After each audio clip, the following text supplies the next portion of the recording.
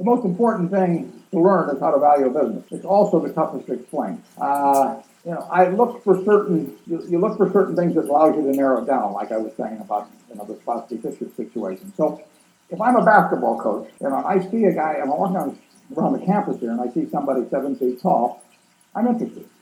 Now, he may not be coordinated. We may not be able to keep him in school. He may be robbing stores at night or something. But he's still the right guy to be looking at. We can work with this guy.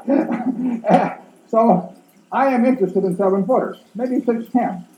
And if I see some guy that's 5'3", and he comes up to me, and he's struggling away, and he's telling me, doing fancy moves, and he says, "Coach, I said, I'm your guy." I say, "Yeah." But, if you get in there against these 7-footers, I'm not sure he'll be dribbling exactly the same way. I'm going to skip him. He may be a wonderful prospect and all that, but I'm not interested. So I am looking for signals that tell me in investments what height and a few things might tell me if I was a basketball coach. In the end, what I'm going to buy is a business where I feel extremely certain about the competitive advantage, extremely certain about the integrity and ability of the management, and where I think the discounted flow of the cash that business will produce over time makes sense in relation to its current price. You really are looking for a business where you see the future. And that's why we don't get in tech. It isn't that I don't love the computer and think it's doing all kinds of things for society. I just don't know what it's going to look like in terms of who's going to be selling what to whom and at what prices and against whom and all of that sort of thing 10 years from now. Whereas I know that people are going to be chewing Wrigley's chewing gum in 10 years. People sitting in front of a computer chewing gum will not behave way differently than people chewing gum in this audience as we talk. There are certain things that won't be affected. Gillette razor blades. 70% of the value worldwide of razors and blades is Gillette. That's after almost 100 years of shaving, and everybody knows what a razor blade does. They all know how to buy the steel. They all know how to sell it through Walmart or whomever. It's 70% of the world.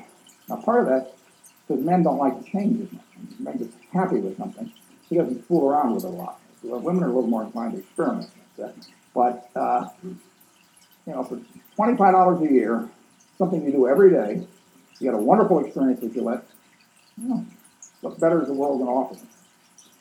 We're getting a claim currently about some 4-blade razor, but don't worry about that one. The 70%, just think of that. Coca-Cola, 19 billion cases of Coke. Not Coke, Coke product. Sold a year. Everybody in the world drinking it. You think, will that change dramatically in the next 10 years? I bet my life against that. We sell See's candy in California. 35 million people in California. They did the right thing last Tuesday. People ask how I got involved in the Schwarzenegger campaign. I want a look-alike contest. But here they are, 35 million people. Everybody in California has something in their mind about See's candy. What candies are in your mind? Number one candy bar, Snickers. Number one candy bar 10 years ago was Snickers. Number one candy bar 20 years ago was Snickers.